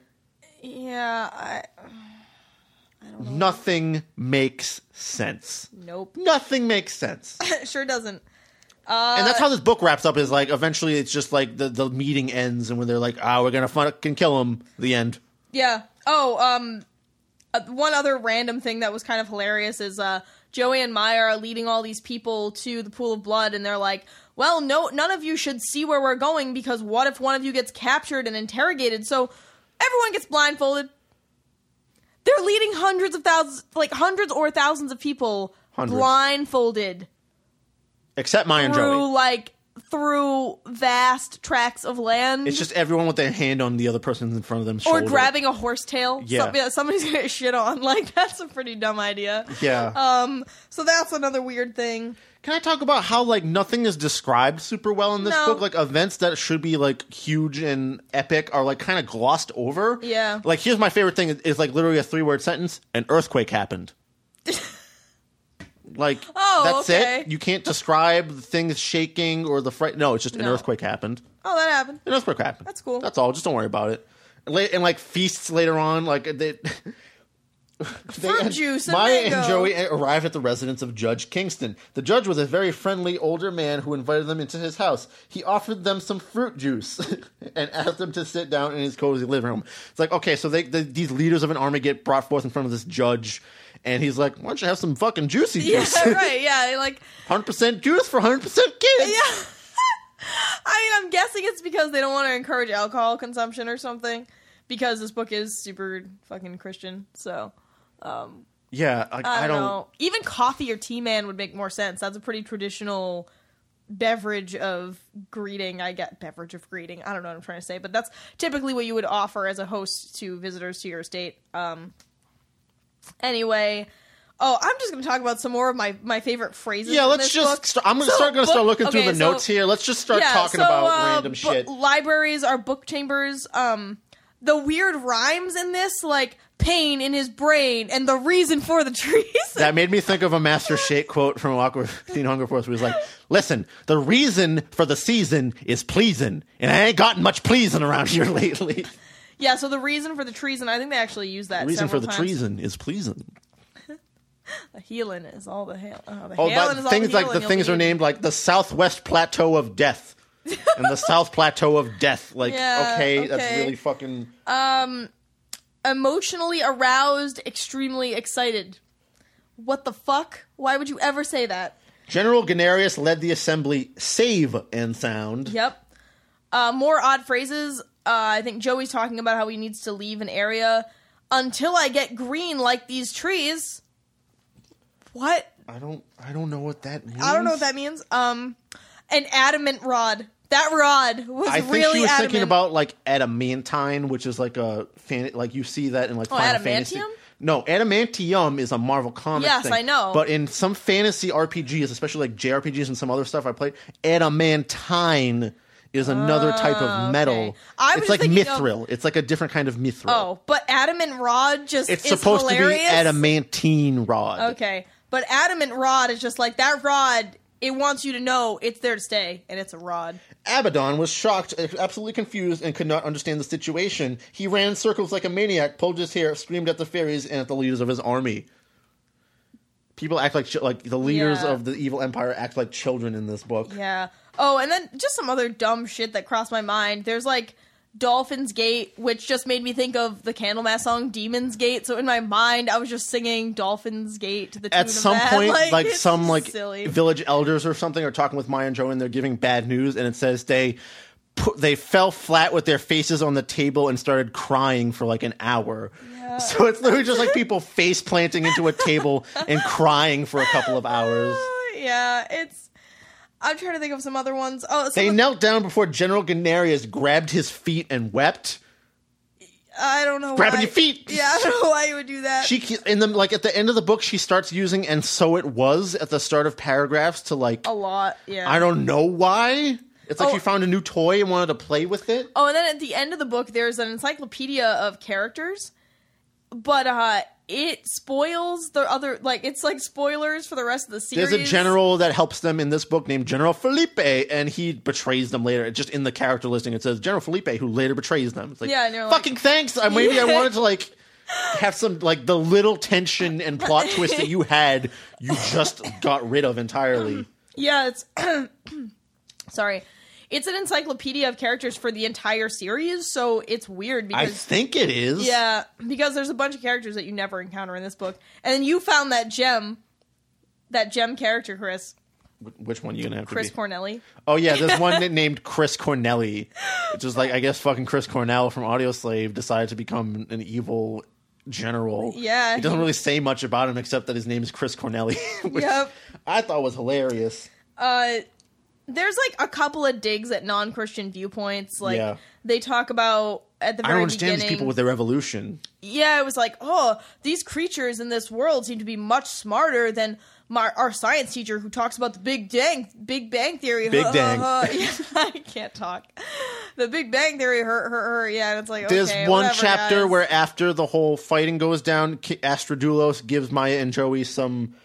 Tarnkaps, Tarnkappes. It's like a little bit Germanic in spelling. Yeah. And they're basically little hats that you put on and you can turn invisible, and you're invisible except for, like, to the forces of evil. So they're the One Ring, but they're hats. Like dopey hats instead, except there's 3 of them. Yeah, they're real dopey. They look like those knit winter hats with the long tassels on the side. Anyway, and like a puffy ball on the top. But when he pulls them out, he describes it like, it says, King Astradulos pulled a white bag out of his left pocket.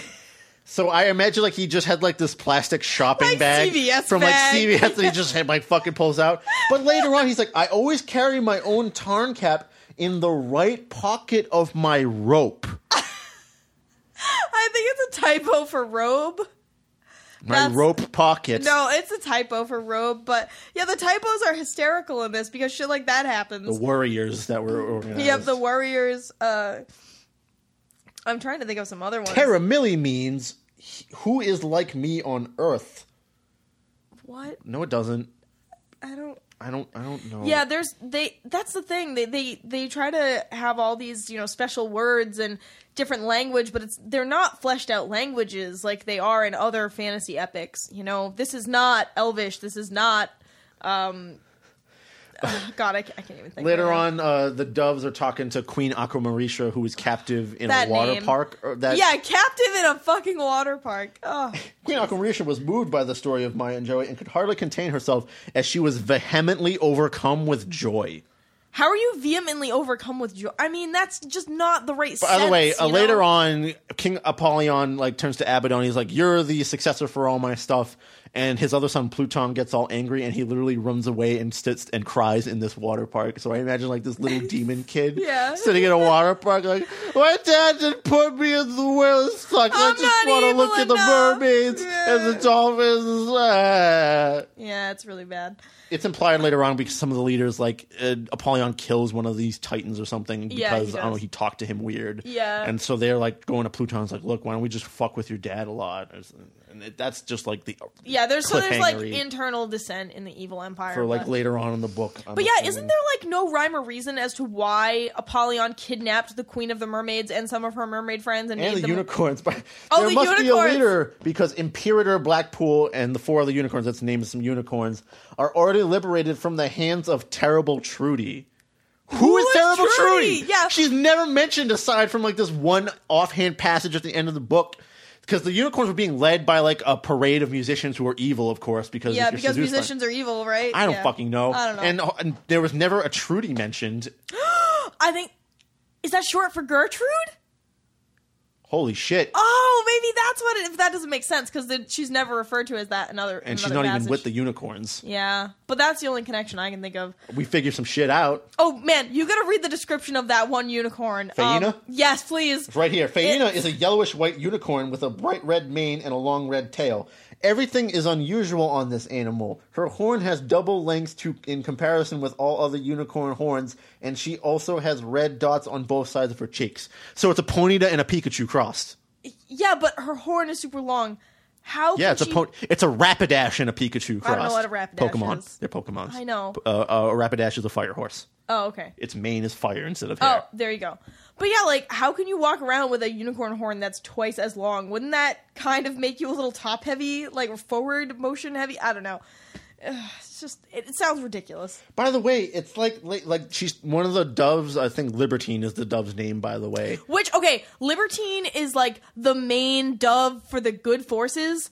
Do they know what libertine means? That's somebody who does not give a shit about morals and does whatever the hell they want and steeps themselves in hedonism. That doesn't make any sense. And anyway, she's talking to Faina, which, by the way, when I first read it, it looked like the Y was italicized, so it looked like a J. So I thought it was vagina, the unicorn.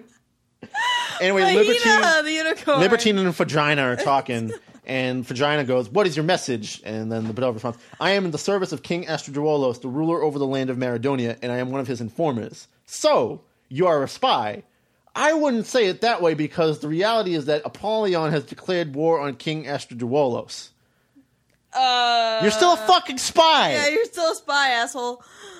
Just like admit it's fine. Oh my god, the fucking blip on that waveform.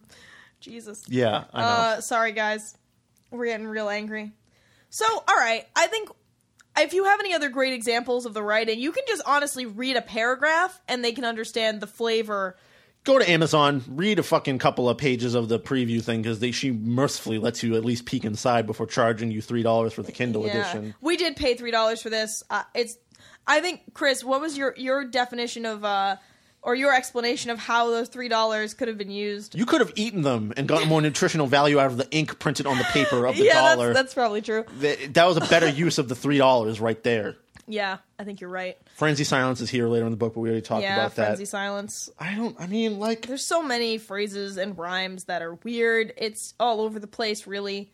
I think we've kind of beaten it to death that this book makes no sense.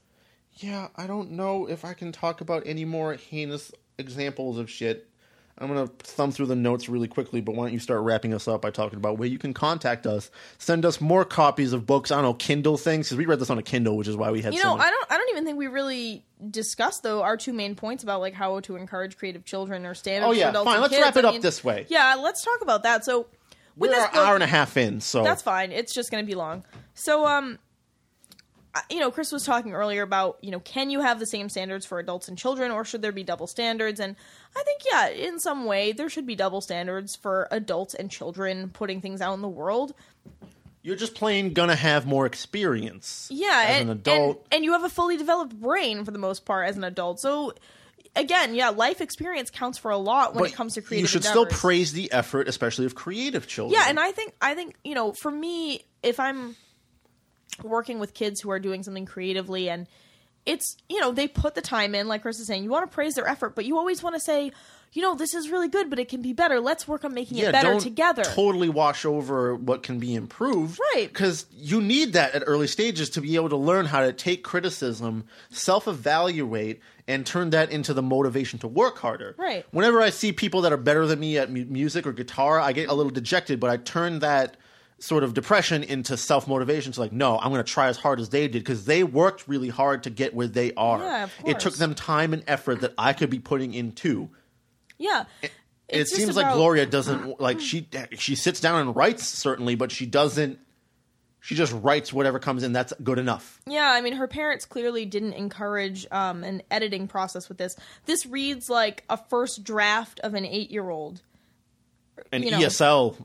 An ESL 8-year-old. Yeah. Or even just, first draft of a child, It doesn't sound like a finished, polished work because it's not, because it hasn't been edited, it hasn't been critiqued. Even though they claim to have been edited? Yeah, I don't really think they were. There's testimonials in the back of this book that are the fucking testimonials. fake as shit, bro. Oh, they're written with the same terrible grammar and syntax. You can't tell me that everyone that had maybe it only attracts people that have a weird grammar failing in their brain. Yeah, no. Yeah, we should read some of the testimonials. They're pretty funny. But, when it comes to kids, you want to obviously...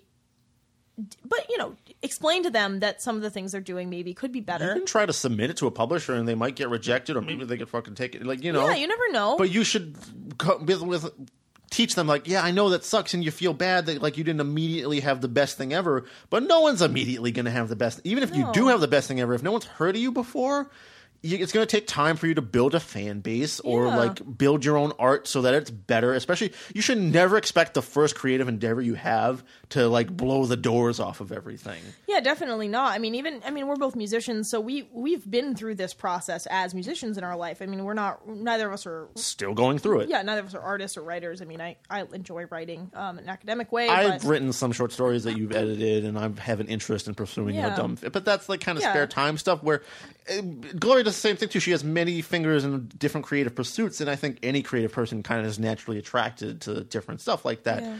But at the same time, you have to kind of pick and choose where you're focusing your energy and how much time. Like I could be writing this fantasy novel thing. Yeah, that I mean, when I was but younger, it's back burner shit while I carried my real passion, which is music. Exactly. Like when I was younger, when I was like 13, 14, I was like writing poetry, and I was, a photographer, and I was a model. Wrote, like a terrible fantasy thing that might be worse than Maradonia, but I didn't like self-publish and put it out there. I threw it away when I found it again. Yeah. I mean, and I thought that I liked photography and modeling and all this shit, but as I got older, after I was done being a teenager, I was like, okay, these aren't really worth my time. Like, I might enjoy these things, but I'm not the best at either of them. There's plenty of other people that are way better. I really, music is really the thing I care about. So, like Chris, I sort of threw aside those things that I had dabbled in and really focused on something that I come back to them. If I wanted to, but like you're on both album covers of my like electronic chill stuff. Oh no, you're telling people about that. Oh god, they would have figured it out eventually. Yeah, so it's fine. Yeah, I mean, so there are pictures of me still floating around out there in the world, but whatever. You're not marketing it like you're the next Tyra Banks. Yeah, dude, I'm not telling anyone about it because I know it's not that good. And it's just something I did for fun and as, kind of a creative dabbling, which kids do. And even adults. But so, anyway, I think the point is that we should... It's kind of good that her parents were supportive of her effort, but they didn't temper it with realistic expectations, right? The ability to self-evaluate and criticize and take criticism from others. They clearly didn't actually let an editor edit this. Yeah. They must have just paid someone all over to Gloria's be called page the editor. Is like staying positive, but by avoiding listening to criticism and ignoring it outright, which... It's one thing to say, like, you can't, like, if you're famous on YouTube especially, you can't sit through there and read all the fucking bile that's going to be posted about you because there's more people that are going to be, they don't like what you do. So sometimes you shouldn't spend your time reading stuff that's just outright like, fuck you, just because you're you, it's not constructive at all. Yeah, but constructive criticism is necessary. I mean, even if it hurts, I've had people say some stuff about, me and it was tough to hear, but you have to take criticism. That's fuel for self-improvement. Yeah. It's not like, of course we're not going to be amazing immediately. No. We have to work at it, and we still have to work at it. You're always honing your craft. I mean, there's never a point. Even with this podcast, which we do for fun, I make an effort to try and like ad-lib more jokes, and I'm trying to be a little better about improv-y stuff, and we talk to each other about like how we can talk better. Yeah, we try to structure the episode in a way. I mean, it doesn't always work. But... I have a weird... ever since I started listening, I have a weird thing about how I pronounce my S's on this thing, which just kind of annoys me that I'm trying to fix, but it's kind of just so ingrained in my speech that... It doesn't... I don't think there's a problem with it. I think I sound a little bit like a Daffy Duck with... No, you don't. But... Yeah, I think that essentially the problem here isn't Gloria Tesh. It's her parents, really, who are... At this point, it's also Gloria. Well, yeah, she's old enough now. But again, like I said, she's grown up in this environment, and it's really hard to pull yourself away from that if that's all you've ever known. If you have enough money to wrap yourself up in this unrealistic fantasy world and you live in it, you don't know anything else. Especially if your parents constantly silence any dissent. And pay for you to just have some exposure, however fake or they've gone so far as to make fake websites, like websites that are supposed to be like, oh, the next up and coming celebrity, but it's all about Gloria. It's obviously made up just to serve her ego. Sock puppetry at the extreme. Yeah, it's really bad. The sock puppetry is kind of out of control here. I just can't imagine why these people continue to do this. It's very strange to me that two adults... wouldn't you rather spend the time actually getting better? Yeah, wouldn't you rather spend all this money and time paying for lessons for Gloria, for writing and acting, and, getting her coaches or something like that? I feel like that would be a better use of that money. But, it's honestly kind of a sad story, I think. A little bit, because, Another thing I want to ask you really quick is, like, do you think this could be salvaged? Do you think there's any sort of rewriting or redoing or editing that could have made this a palatable book? Not even a good book, but like A book. a book, yeah. Honestly, I hate to say it, but I don't think so, because the idea is, it's basically the Chronicles of Narnia With less plot, and with a bunch of even more Christian overtones, if that's even fucking possible. insane contradictions. Yeah, because you'd have to throw away everything except for maybe the names. Yeah. And the scenery, I guess, but yeah, and the general arc of, like, they're being tested and then they have to lead this army. But how they, like, the way they solve the problem at the start or at the end rather, isn't even that good, because the king could have just sent everyone to the so there's, like, not even an arc. No. That's why when I got past the climax, I was like, that was the high point? Yeah, I didn't realize that. Like I was saying, the book ended kind of abruptly for me, because I was expecting something else to happen, and then suddenly it was just over, and I was like, okay. So yeah, I don't think it could be salvaged. That's why I want to see this movie. Oh, the movie. Which apparently has wrapped production. Yeah. I mean, I haven't seen anything besides that 10-minute trailer, which is hysterical. Oh, there was another trailer for another version of the movie before, which is even more funny. Yeah, it's even funnier, because I think they actually steal artwork from pretty famous artists, like, the guy that, I can't think of his name. Anyway, they took art from a handful of really famous fantasy artists and, like, plastered it really bad, like MS Paint layered it into the background of this video where they did a trailer for the movie. Where the costume design and the green screen work is child level. Yeah, it's pretty bad. The acting is like middle school school musical theater. These people have never theater. seen a movie before. Yeah. And so they just wrapped on this movie. Supposedly. Yeah, although it's been in production for like 4 years, so who knows? Supposedly. Yeah, so I'm gonna, for funsies, read some of these testimonials. Sure. So in the back of the book are testimonials from people who have supposedly read this book and supposedly like it. There are far too many here, and like Chris was saying, many of them have similar grammar and syntax to the writing in the book, so it's very likely that these are fake or, at the very least, paid for. Yeah, I can't imagine any of these. Yeah, I'm just going to read a bunch of them because they're great. The world's youngest novelist, Gloria Tesh, launched a promising fantasy series with her Maradonia chiller. Fast pacing, superior characterization, and a sound storyline. A winner. There's a couple of times where it's described as a chiller or chilling. It's like, that's not what that is, bro. Yeah. That's like a horror book or something. I purchased Gloria's book, Maradonia and the Seven Bridges, as a present for my grandchildren. I read the book by myself, and I have to say, after reading it, I felt younger again, and I should have read this kind of literature earlier. Gladys T., 94, educator. Yeah, no. No, that didn't happen. That's not real. That never happened. This is good. Hang on. I enjoyed the article on the front page of the Suncoast newspaper about Gloria Tesh. Very encouraging and inspirational. Can't wait to see how Gloria's career continues to grow. Roger T. Wholesale. No, his name isn't Roger T. It's supposed to be like he's involved in wholesale, but it does look like his name is Roger T. Wholesale. Yep. I'm just going to pick another one at random. The Maradonia saga will knock your socks off with its brilliant dialogues, the truthful characters, and its plot, especially in the second and third novel, which always leads you exactly where you would never think you were headed. Well, that's certainly true. The dialogue is nowhere near brilliant. Nope. There is not one flash of this is the absence of brilliance. Yep. It's a black hole. Yeah, hang on. Let's find... your second novel, Maradonia and the Escape from the Underworld, as well as Maradonia and the Gold of Ophir, is just wonderful. So full of life and substance. I can't wait to buy the book Maradonia and the Dragon Riders and see what you do with the rest of your first 6 books. Leah D., editor, who is actually credited, I believe, as the editor on this series, which is frightening. She didn't do her job at all. Nope. I enjoyed Gloria's book immensely. It was easy to read in its entirety over the weekend.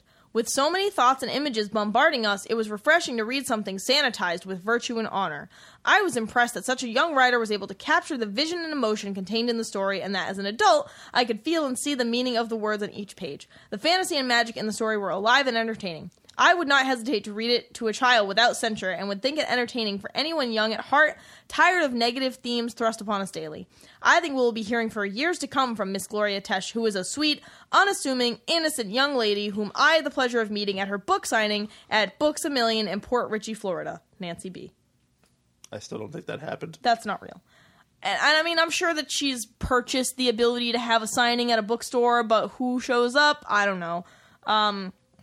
Give us a There's couple a more. few- Give us a couple more. This is like, again,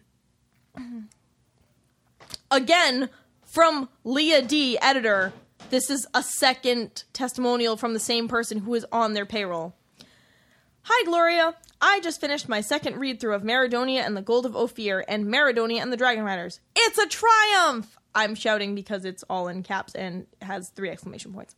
Gloria, my love, your writing has evolved so much. The dialogue is fantastic, and your transition from chapter to chapter is very smooth.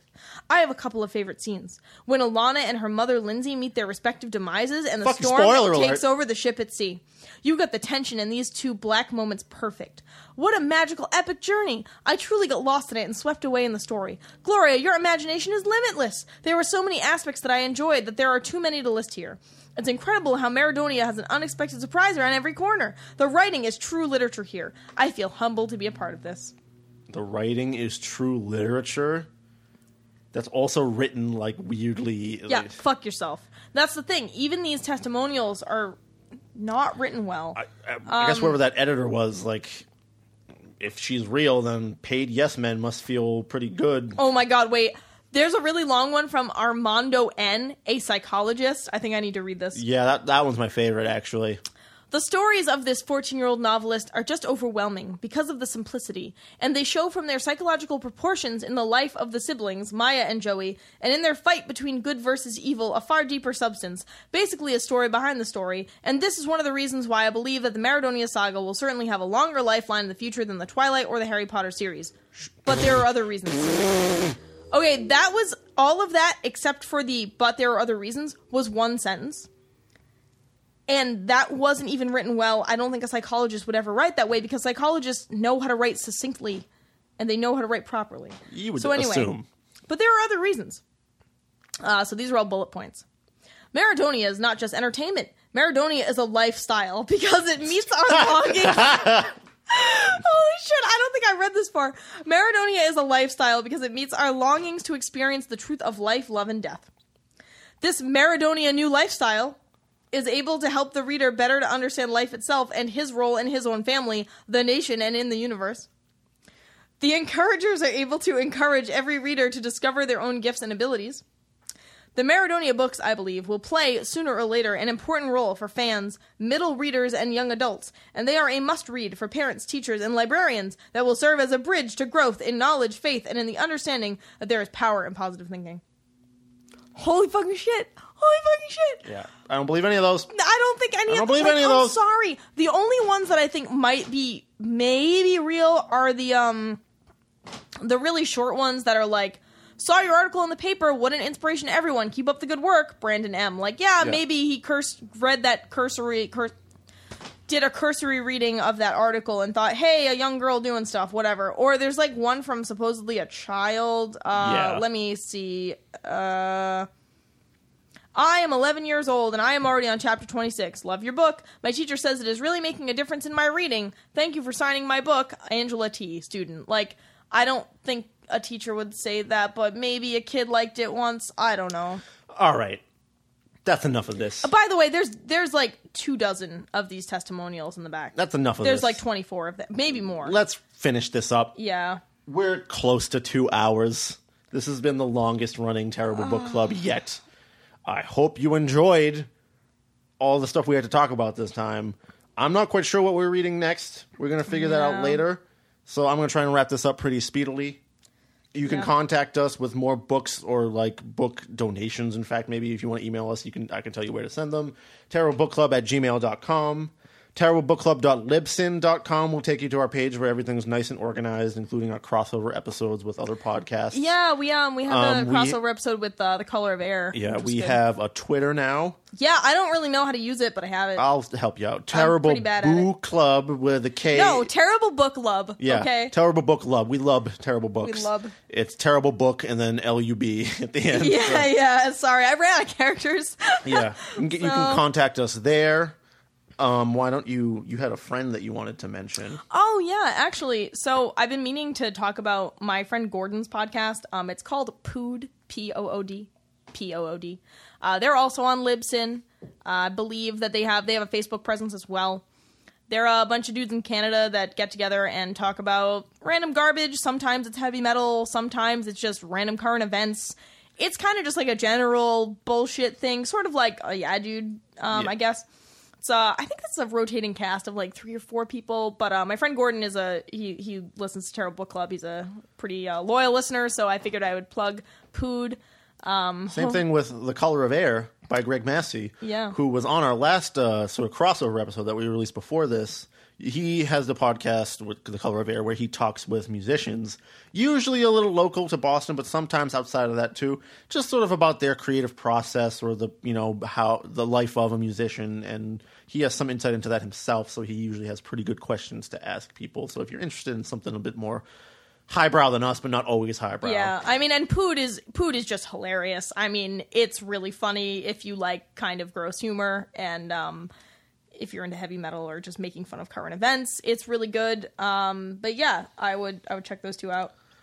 Yeah, so that's it for this one, I guess. I don't know what we're reading next time. Yeah, we're not sure yet. I've still been going through my Malazan book. I'm pretty close to the end by now. So that's your good book. You're still on Malazan. I'm swamped with so much other shit musically right now that I have to focus. Too. Like I wrapped up mixing and recording the electronic thing. We're going into the studio with the Doom band next weekend. Yeah, and in 2 months, my other band Graveborn is going into like a proper studio for a week to record there. So all of my energy is going towards being prepared for those things.